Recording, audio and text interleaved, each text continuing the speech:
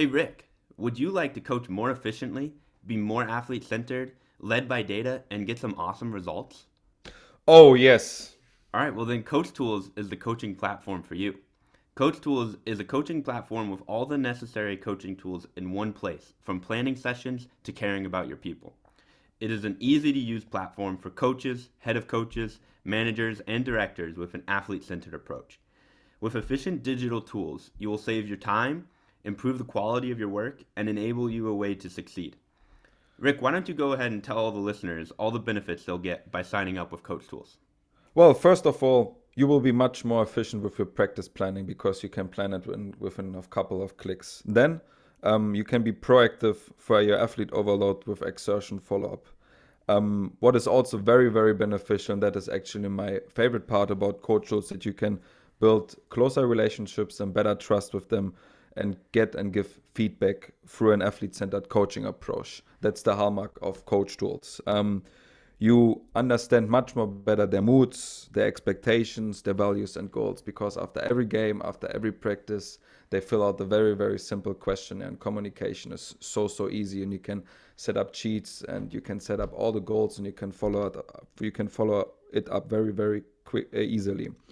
And then this is also very valuable benefit is you enhance the learning of your athletes. You can illustrate drills, content, tactics with the drawing board, and you can store it at all one place and you can access this all the time. You can share it with your club, you can share it with someone else, with other coaches, and then um, all the information are always available for athletes and the coaches. It's just one click and it's very easy.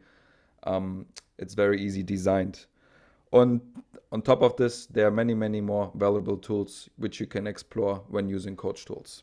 Yeah, so as Rick said, there's so much more that you can do with Coach Tools, and all of our listeners can get a 20% discount on their first year subscription. All you guys need to go to www.coachtools.net. That's www.coachtools.net and click start free trial and just mention that we brought you there from the Coaches Road podcast. All right, let's jump into today's episode.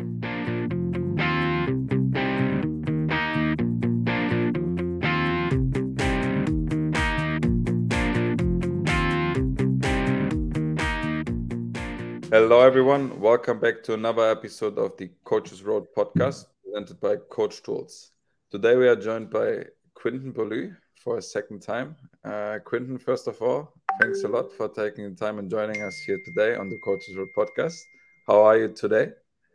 I'm doing good. Excited to be back, guys. Thanks for having me. Is Derek, how are you? I'm doing good. I'm just wondering, like, how many notifications are you planning on getting during the episode, Rick? I will just mute my phone so we can concentrate on the most important thing for the next 60 minutes. Good. All right. Well, yeah, we're excited to have Quintin back on.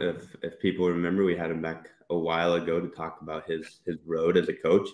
But now all three of us are in Norway. I'm now working with Quintin at Yar, or volunteering with Quintin at Yar. And Rick, you're in Oscar, about 20 minutes away. But Quintin, how's it been since the last time we had you on? Anything new in your world and in your coaching? A lot of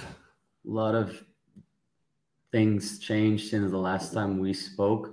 Obviously, getting both you guys over here is one of the bigger changes on the club side.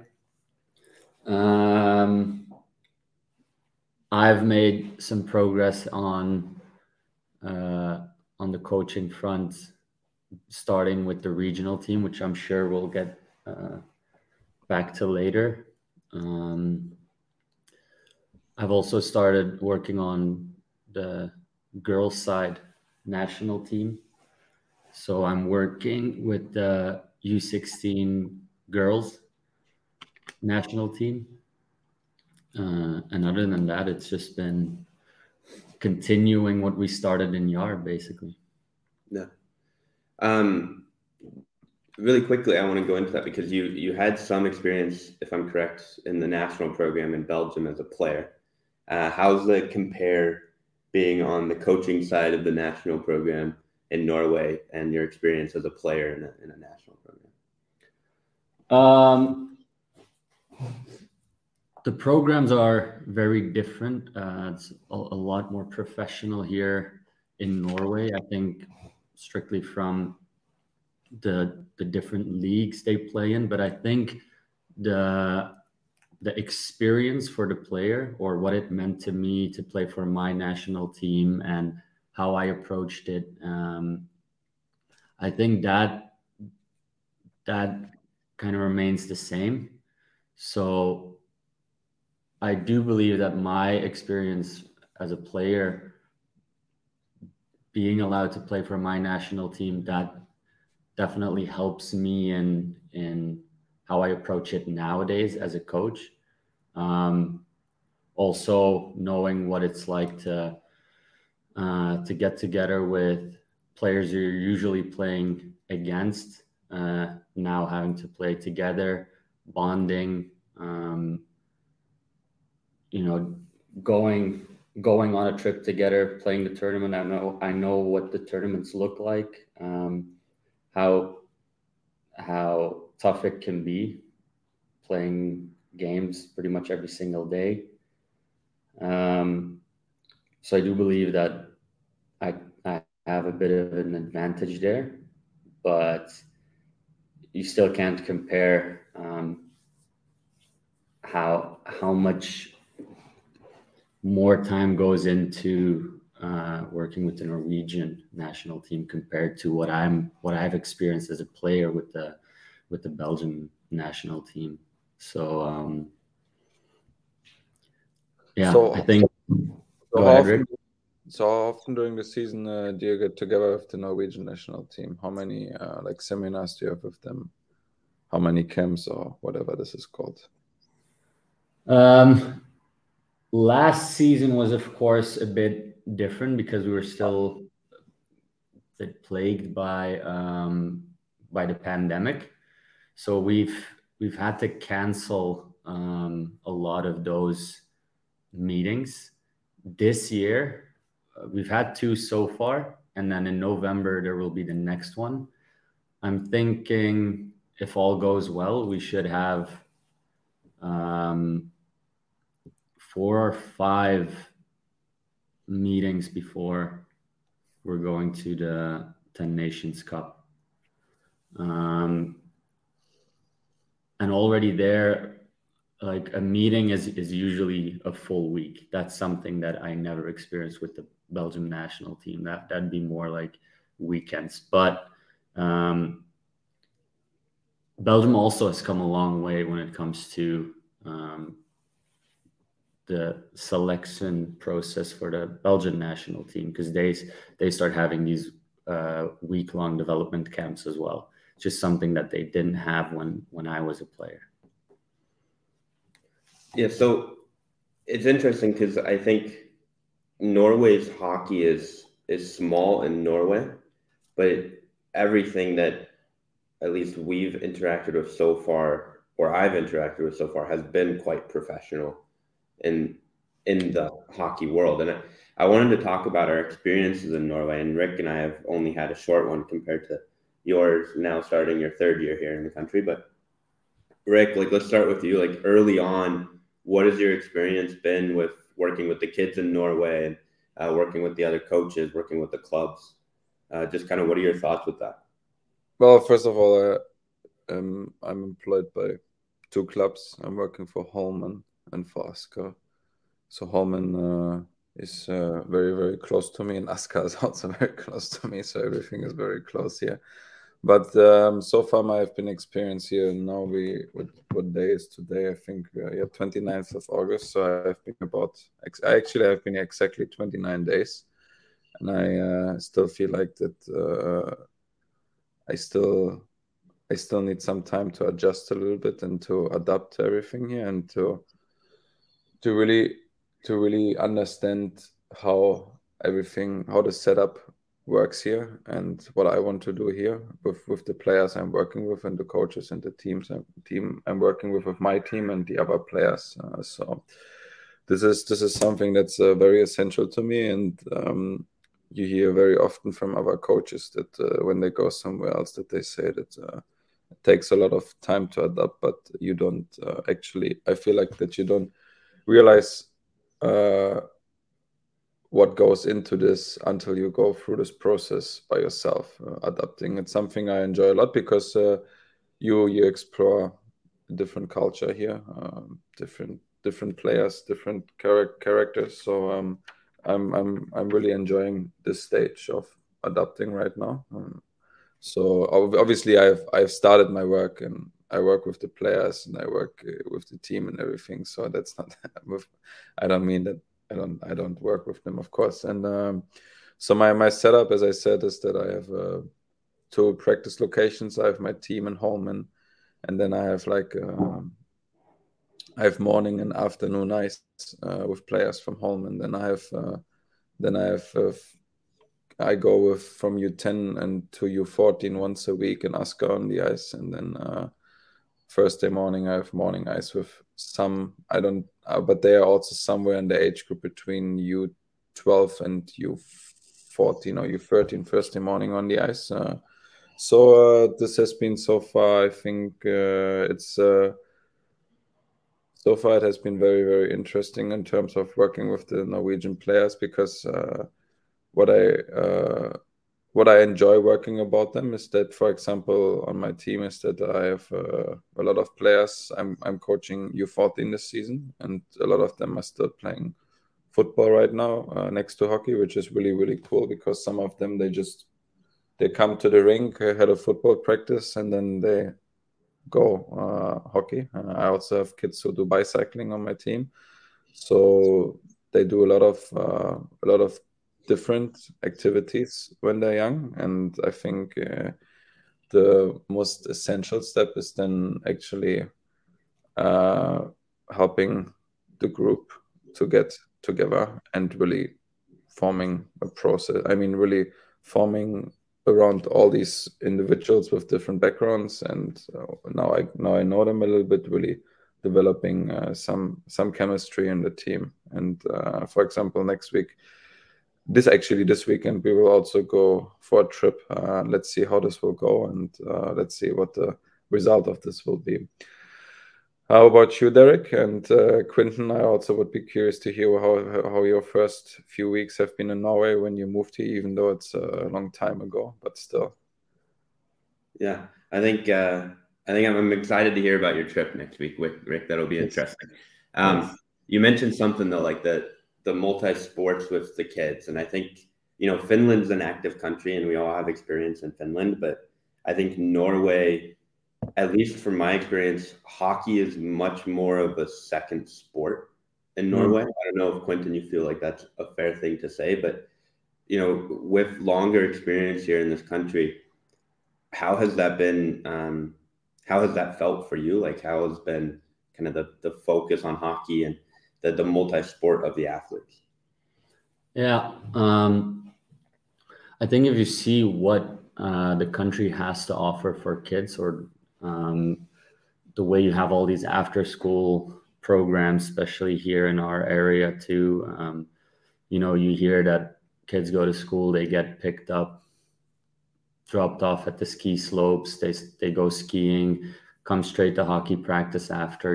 Coach, I might be a bit late, I'm coming straight from skiing. And others are, as Rick says, in the midst of a football season. And handball is a pretty big sport. You've got everybody's skiing just for fun, cross country, that is. And it's a very active country. In terms of ice hockey, I think it also depends on the region where you're living, how big that is in certain areas. The area where you and I are in, Derek, used to be a bandy area. So bandy was big here and still is. I think Stabæk Bandy is the biggest club in the country, and they're pretty dominant from what I hear, at least. The But for Norway as a whole, I think we've discussed this a bit, and Rick, you've mentioned that you've noticed that as well. Norway has some extremely skilled hockey players. Yes. That might be lacking a bit of game sense sometimes, and I think part of that is, if you look at the under 20 national team games this last weekend in Asker, really good hockey, very good team, but in the stands it's pretty much empty. A game like that, young kids in the area it's a free game. Yeah. And I feel like players in our club at least don't even know that it's happening. So maybe that's something that needs to be promoted better. But as a whole, I feel like there's a lot less watching hockey compared to what I experienced in Finland, for example. Everybody watches SM Liga, or if the national team plays and it's in your area, you go and watch. Everything revolves a bit more around this one sport, being ice hockey, and that's a bit less in Norway, I think. So I do believe that part of game understanding, game sense, comes from just watching the game. Yeah. And if you've never seen it being played on a high level, how do you expect the kids to start playing it at a very high level? So there is a bit of a set, like you said, Derek, to come back to your original question. I think to many it is a bit of a secondary sport, and to some it is their main sport. Yeah. But still not to a degree where they're following all of the games that are being played in Norway, or even international series. Yeah. And you look at like an under 20s game in the US or in Canada, and it's standing room only when they play, even if it's just a friendly. And you've got NHL arenas sold out for those games, and it's really a big difference. And even in the US, where it's probably the fourth or fifth most popular sport, it's still just numbers wise a lot easier for kids to access for those events. And Rick, to go back to your question, my experience in Norway has been pretty fun. I think it's been a great start, and working with a lot of really cool people and getting a lot of really cool opportunities. And I think one thing that really has stood out to me is how, I don't want to say it's been easier, but how quickly we've built relationships with the athletes. I think some of the athletes are really outgoing and really excited to interact with the coaches. And I think that's partly due to, like with the Pelicans the last couple of years, it's a massive club, and it has like 8 or 9 facilities throughout Lahti. So it's like, you interact with your players, but you don't really interact with the whole club ever. And so I think the difference here is that we are, I think, the second biggest club in Norway at Jar, but we only have 1.5 rinks in one building. And so no matter what, you're interacting with kids from all the age groups, from all the teams every day. And a lot of the kids live at the rink. They're constantly here. They're here more than we are, which is not, I'm here like 12 hours a day. So it's like, that's impressive. But it's really cool to see that. And it's really cool to see how quickly they like to interact and, joke around and stuff like that. And especially players that aren't on the teams I'm mainly responsible for. And I want to ask you, Quintin, because like comparing Finland to Norway in that sense, of course, the English is a lot better here. With the kids, it wasn't that bad in Finland, but here it's very natural for a lot of the kids. So how has that relationship building process been for you? Because I feel like you have a good relationship with every kid you interact with in this building. Yeah, The language for sure helps.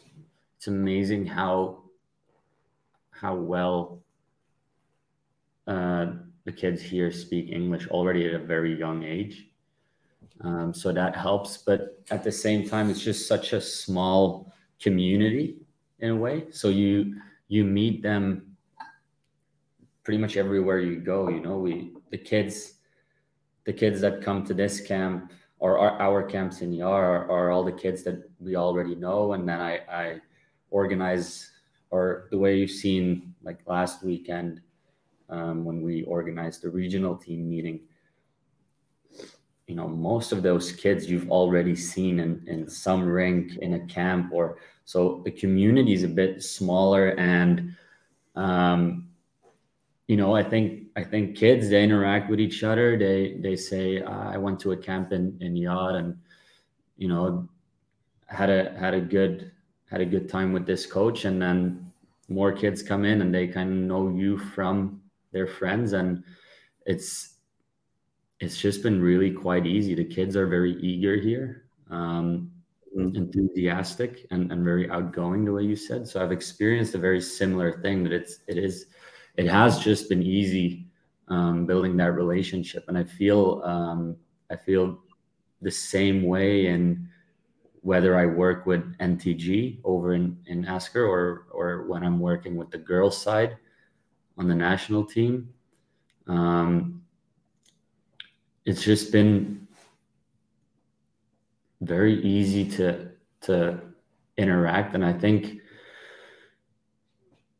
you know, in Finland, it's not like it was that different. I've had good relationships with players there as well, but there the language really formed a bit of a barrier, especially in Kouvola. I feel like English wasn't as easy for every single player. You know, there were a couple players that compared to others really spoke English very well, and my relationship to those players, obviously, they were easier to form a connection with compared to players who maybe weren't as fluent. So there was always a little bit of a distance to those players. So it's a very recognizable thing you're saying here. Yeah. Rick, how's it been in Oscar? In terms of what? And just with the players, like how, like compared to how it was to interact with and build a relationship with the players. Something that I had on my mind right now. So when both you and Quintin were talking, again, my team is in Holman. So, and of course, I'm employed by both clubs. But yesterday we had our first preseason game, actually against Yar. And how'd that go, by the way, Rick? Yeah. What was the final score? We lost 9-6. But you might not have a job tomorrow. What? You might not have a job tomorrow. Yeah, I'll be fired. I actually got the message already. My contract is. It's they stepped away, but it's okay. Overall, something that is what I really like about the players I have here, and maybe that's also because last season I was working with our academia team, and I definitely had some very good kids there as well. But I feel that the players I have here, that a lot of them, they're extremely curious, and they really, really want to get better. Because, for example, yesterday on the bench, one of the kids was telling me, he was playing as a defenseman, and he was telling me on the bench that, Rick, I have issues with when I'm at the blue line with getting the puck quickly off my blade. I need to improve this. I said, yeah, okay. Thanks for the information. We can work on this. And but then when we do something in practice, for example, when we work on cutbacks, for example, recently we did, and then the kids come to me and they really want to know that how do I actually need to do this movement, and then they ask me, hey, can you watch me? Can you give me feedback? Can you film me? Can I see myself? It's a lot of like coaching these kids is very, it's extremely exciting because actually you can be much more the coach you maybe want to be with the players, and you can much more work around your philosophy, which is really, really good. And you can also with them, as I said, you can work around your philosophy, and the curiosity piece helps a lot. And you can really see that the majority of the kids and it doesn't matter if hockey is their second sport, they really want to get better. Also, the goalie yesterday, I asked him, hey, how did you feel during the game? Because probably it wasn't the easiest day for him yesterday. And he said, yeah, actually, I felt pretty good, but I need to get better at my blocking side. And I hear very often from my kids that I need to get better at this. I need to get better at this. And I really like this mindset. And at the same time, they are extremely eager as well to develop, and super intrinsically driven. The team that I have right now, the majority of the players, and yeah, that's something definitely. It's definitely something that I really, really appreciate. So that's something I enjoy a lot. Yeah, yeah. I think it's interesting because we have two different setups. I think between Holman for your U14 and here at Yar. Like here at Yar, we have just the age groups they practice together, and we have kind of a mix of motivation levels. And we have like half of the players that are, or I would say maybe 3/4 of the players that are ambitious and really want to get, better. And then we have a few on each age group that they just want to be there for fun. And so I think that creates an interesting challenge for us, and mixing that and making sure everyone's motivation is met every night at practice. But it is really cool to see, like, even the players that are there just for fun, they still take some responsibility for the practice, and they still take it well. Like I remember my first practice last week with the 08 group. I ran 3 stations. I was the only coach on the ice, and the other 2 stations the players had to do by themselves. And they knew them, and they ran them, and they worked hard. And by the end of the practice, they were exhausted. So I think that, like, that right away showed me that they can take on, a little bit more responsibility. And it's still, it wasn't like perfect, but they wanted to do it, and they felt like they could. But it is interesting to manage those kind of motivation levels, I would say.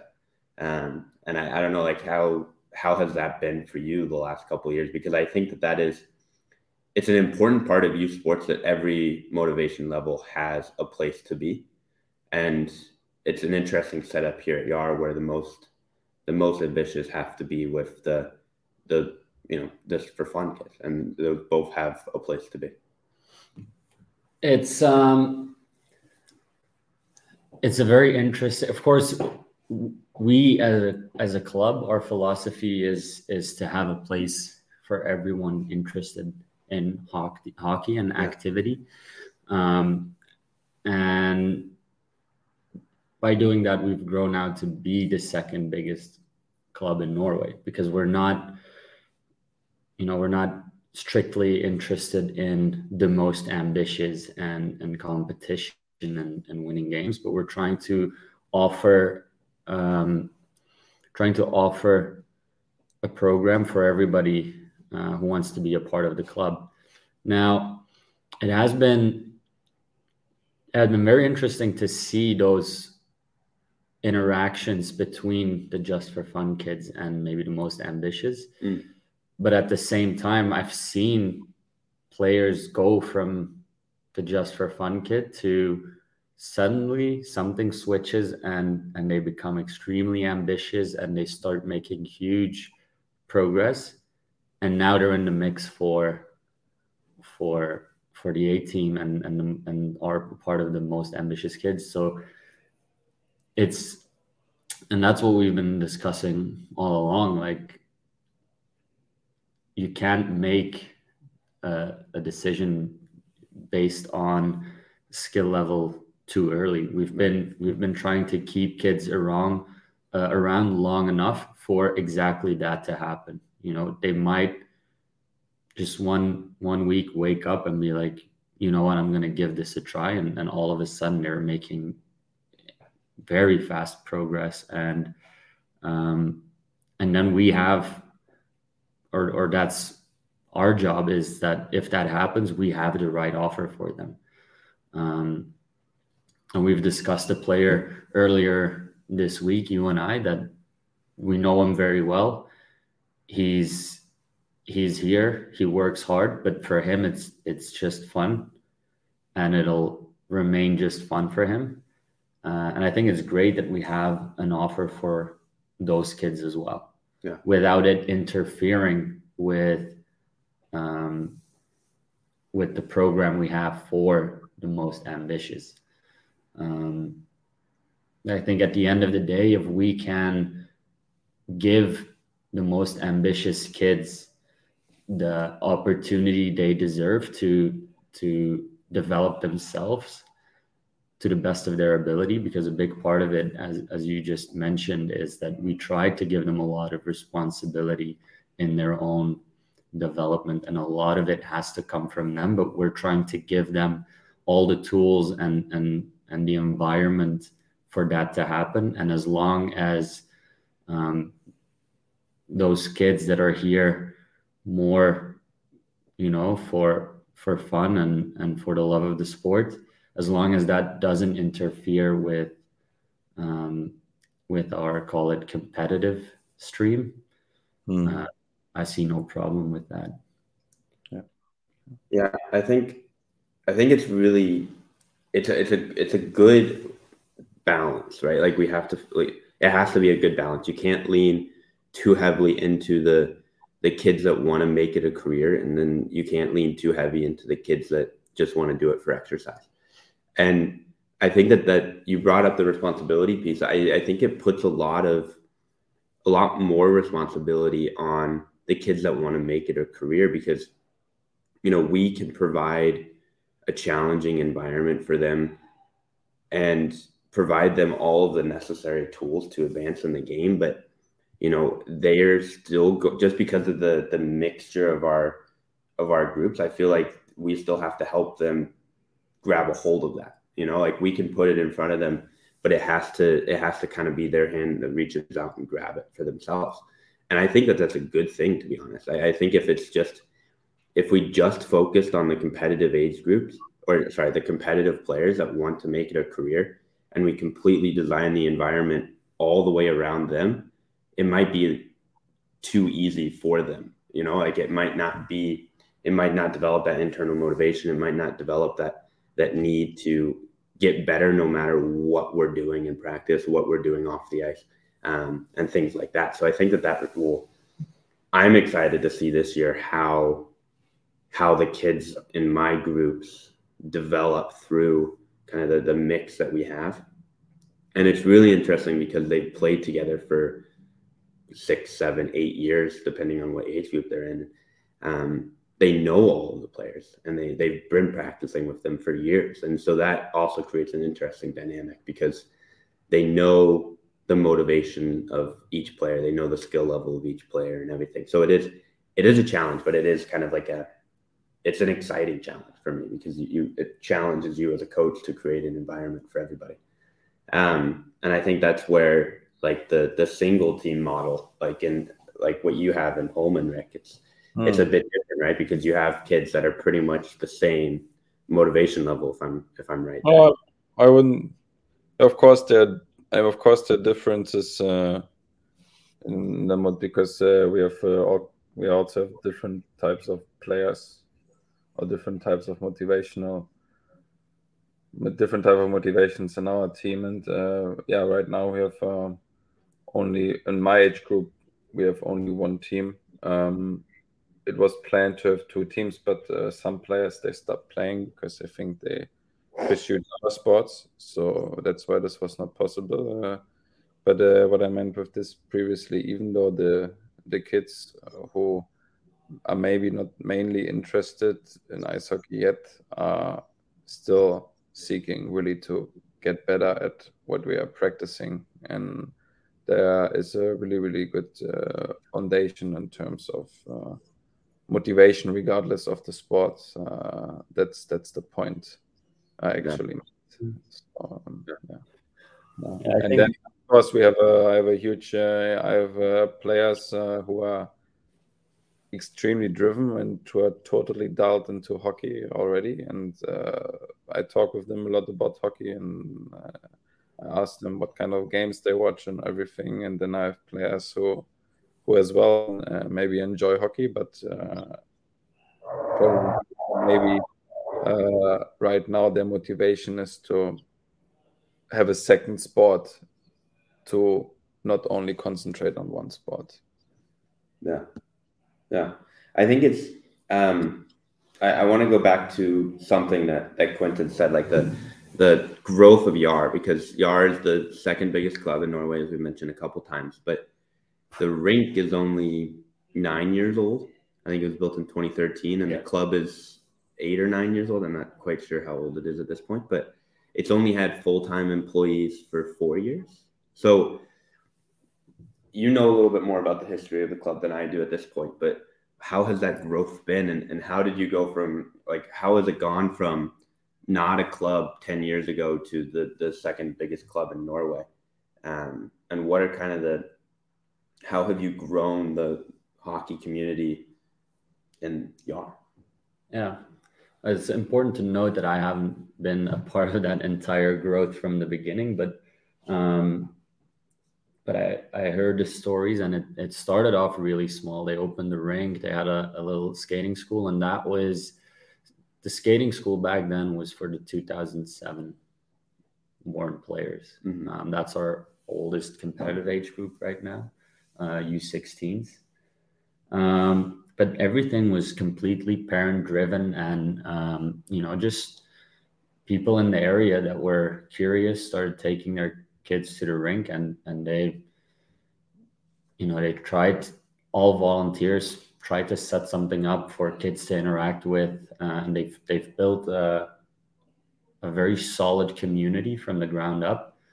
And I would say ever since Knut Henrik came in and I came in, paid employees for the club, what we've been trying to do is to cherish that community, and really from the ground up, we've been putting a lot of effort into the skating school. We see that as one of the most important project, if not the most important project we have as a club. So our skating school is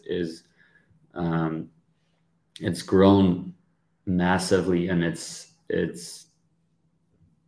almost became too big for us to host it properly. So we've had to split it up a little bit, but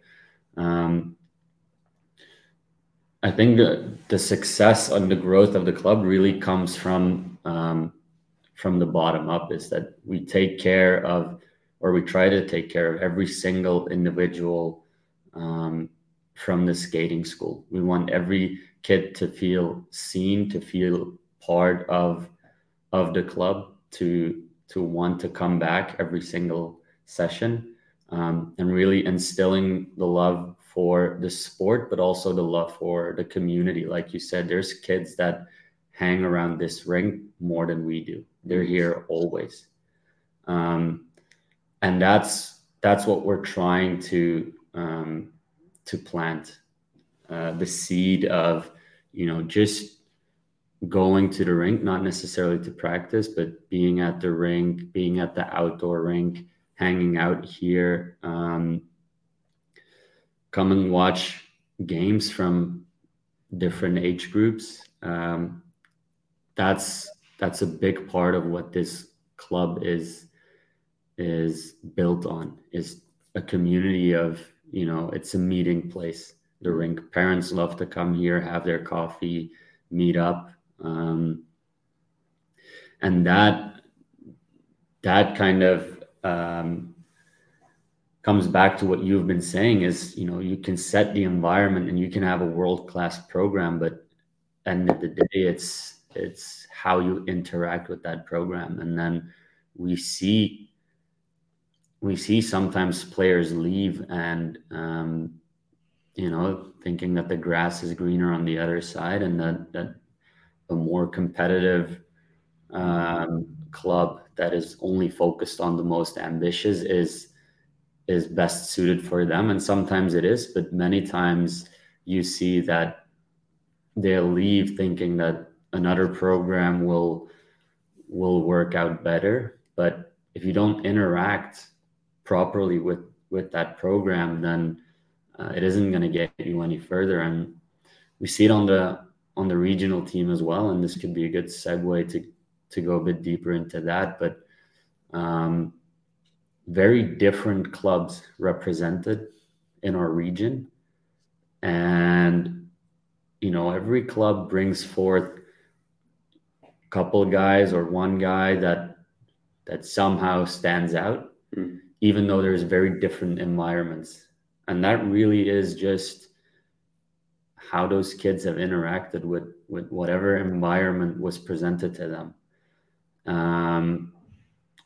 And we were surprised about some kids from some clubs that we thought, not sure if there's a lot there, and all of a sudden they show up and they offer some pretty good hockey players.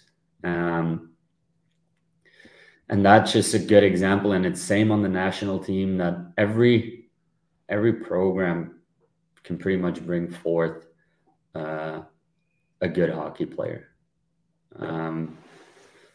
So it's a good argument to, it's not necessarily, we try to organize a world-class program, but it will have to be the player that interacts with it that's going to be the end product, or that's going to ensure the end product.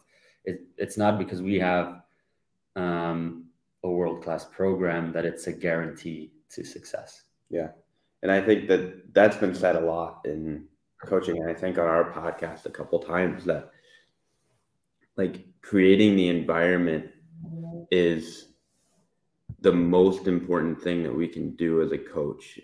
And the environment is supposed to make it as easy for the player as possible to find their success, but you still can't force success on a player. Like, and it might just be that, like hockey is not where they want to succeed. Like some of our players are, like they want to succeed in other areas of life. And then it's about, how do we make the environment for them that helps them succeed in those areas and keeps them engaged in hockey, the long enough, and teach them things beyond hockey. And so I think that is a really important point. Like you can help build the internal motivation, but you can't, you can't make a kid play in the NHL. No one can. It's how they interact with the environment that you create for them.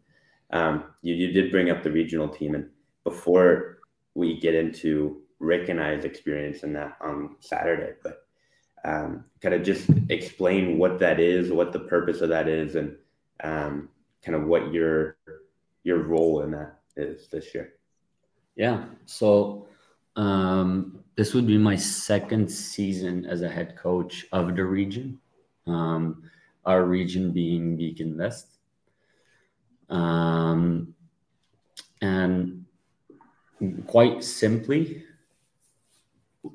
if I had to describe what I have to do, is for the U15s, so this year that's 2008 borns, every region, and they're divided into six. There's 6 regions in the country. Every region will organize events. And I think by the time April comes around, every team will have picked their regional team with the best players of your region. And then they go and they play the regional tournament. So the 6 regions all go head to head, and every region plays every region, and then there's an end ranking. And that final weekend for big part serves as a good scouting opportunity for the first step into the national team school. So the first organized national team that Norwegian Federation has is the U16s.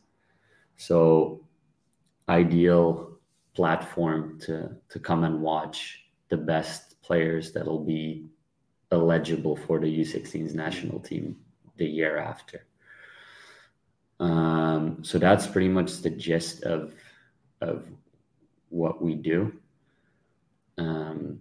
And I've had that for the first time last year. That was my first experience. And again, still a bit plagued by the pandemic. A lot of it has been canceled. So it was a very rushed process, but a very cool experience to be a part of. And it got me thinking a lot about the opportunities within the regional team. Which we can get into more later, but that's pretty much the gist of what the regional team is as of right now. Yeah. And on Saturday, Rick and I had our first event for that, because we're going to be your assistant coaches for the regional team this year. And that event, if I can say, was just kind of an open tryout, right? And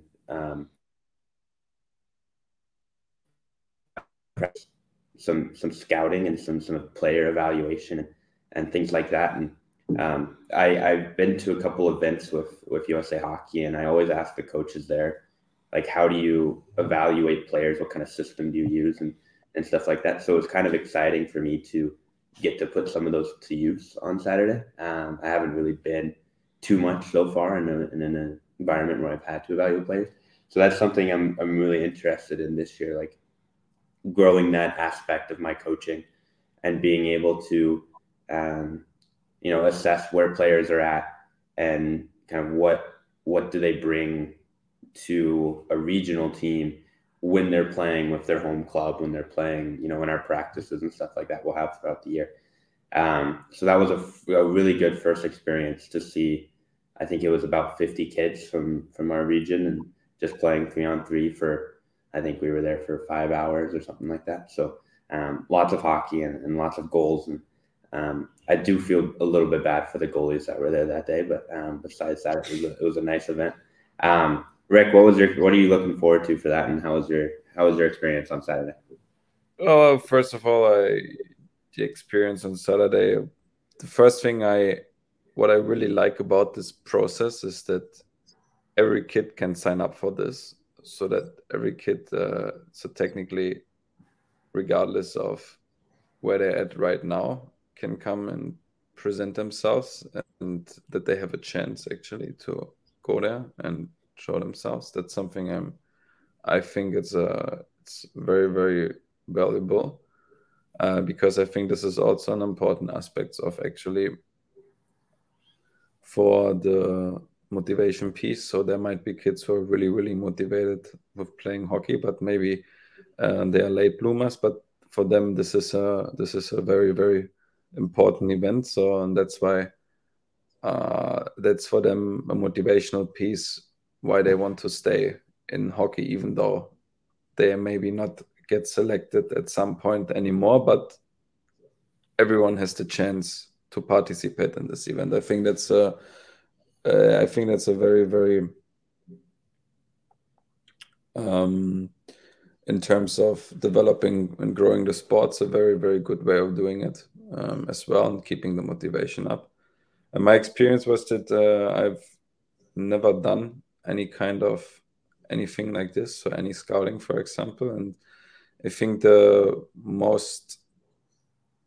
let's speak about first about Saturday. I think, as you said as well, that so first of all, the setup was that there were 2 games going on at the same time, and so 4 teams were playing. So really making, I think the most challenging piece here is that really making sure to get a good look at every player what they actually do, how they play, what happens with them, everything. So I think that's the most challenging piece, because if you have 2 games going on and 4 teams playing at the same time, and really having like also specific notes about the player, that when you read the note, I actually remember about the player specifically, the specific actions. So I think that's something that's very, very challenging. And I think it's an amazing experience to actually needing and to be in the situation where you have to scout players, because that's something totally new. And as you said as well, that you need to assess players, and something that very excites me about this is that we actually need to talk a lot about the players, and I think this will be very beneficial for coaching, and that we actually need to that we need to constantly keep an eye on the players, and maybe go to some regions and watch some practices, watch some games. And I think it's a very, very interesting responsibility, and I think this is very good, because you actually learn how to keep track about a lot of players at the same time. I think this is something very, very useful for the future in general, and I think it will help massively in terms of evaluating players. And you never know what happens, but it will also help, because at the end of the day, we will need to pick a team for that will represent the region in April at the tournament, and then really making sure that you pick the players that suit the team in the way how you want that the team is represented. I think that's something very, very essential, and not only as all 3 of us know, and a lot of people in the hockey community. Of course, the hockey piece is very important, but we care, as Quintin also said to them in the locker room, that we keep track of the players, that we really want to know what kind of person they are as well, because we want to, at the end of the day, I think the goal is to go there with a regional team that represents the region with the right mindset and with the right values as well. So, and shows some proud, and that they actually that they have characteristics that you want to see in kids that are playing in a regional team. I think that's very important. Yeah, I think so too. And I want to just finish with this part of the regional team, because it's kind of cool that we get to have a lot of influence on how that team is shaped, and kind of what events that team has throughout the season and things like that. So Quintin, kicking it to you, like what is your vision for that team this year, and what are you kind of hoping that the season looks like for this group of 08s?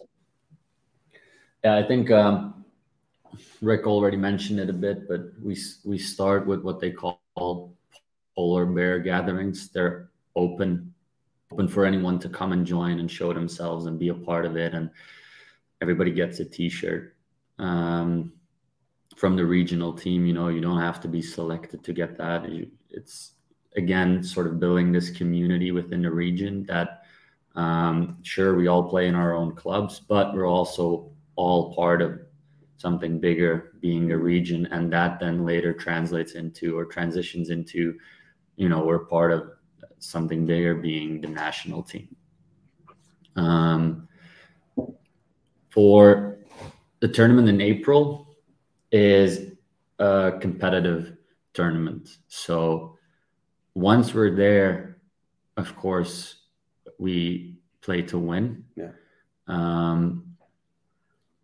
But the way I see it, we have a responsibility towards the U16 national team in preparing players as good as possible to what it means to be a part of something like that, and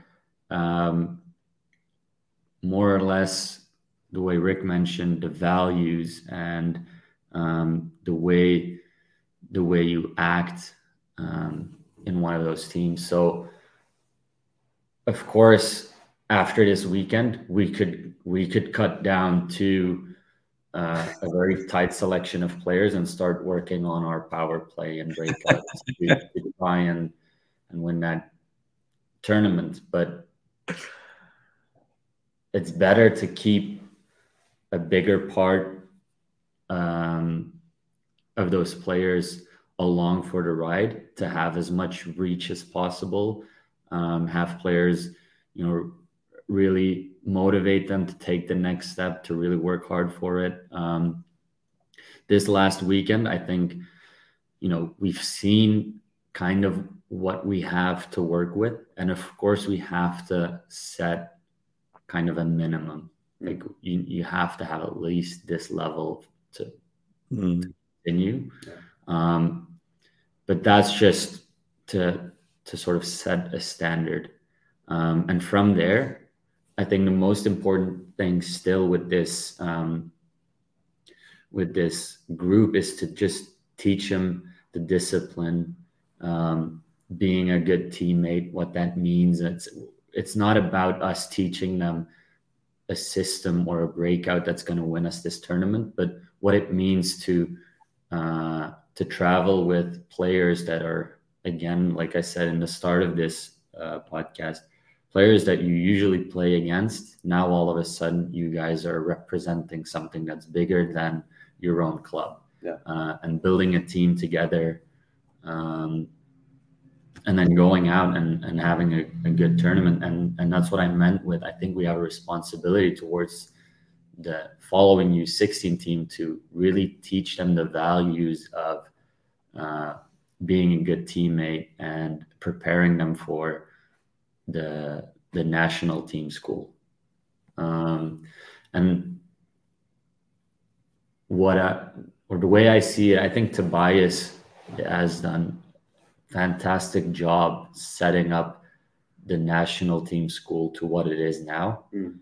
And they have full control over the Norwegian system from U16 and up. I think everything before that should be, in a very similar fashion, the region's responsibility. And that's not there right now. But it's like you said earlier, if you look at the Pelicans, how massive that is, and how that all works, I think you could look at the region as almost a bit like the umbrella system that you have in Finland, but instead of club level, we would have it on a regional level. And if you have full-time employees in the region that can travel to the different clubs and show them, be present in those clubs, help those coaches out, and set up a framework for those clubs to interact in, and really set up relationships between the clubs, which I think we're now starting to get there with ER, Holman, Asker, Utu. People are starting to talk a lot more in the region and between clubs and helping each other out. We're not there yet. I think there's still a lot of ground to cover, but we're on the right track, definitely. And that's a bit where I envision this thing going, is that right now our job with the regional team is to take care of those 2008 born players and then find a team to go play the tournament. But I think it's more than that. I think it's also building relationships between the club, getting to know the players in different clubs, the coaches in different clubs, and building a new community that people can be proud of being a part of, being the regional team. Yeah, I think it's very exciting to see what's possible with it and see where it will go, and not just this year, but down the line, what it'll grow into. And that's what's exciting about Norway for me in general is, it's kind of right where the beginning is for becoming a true like hockey country, in my opinion.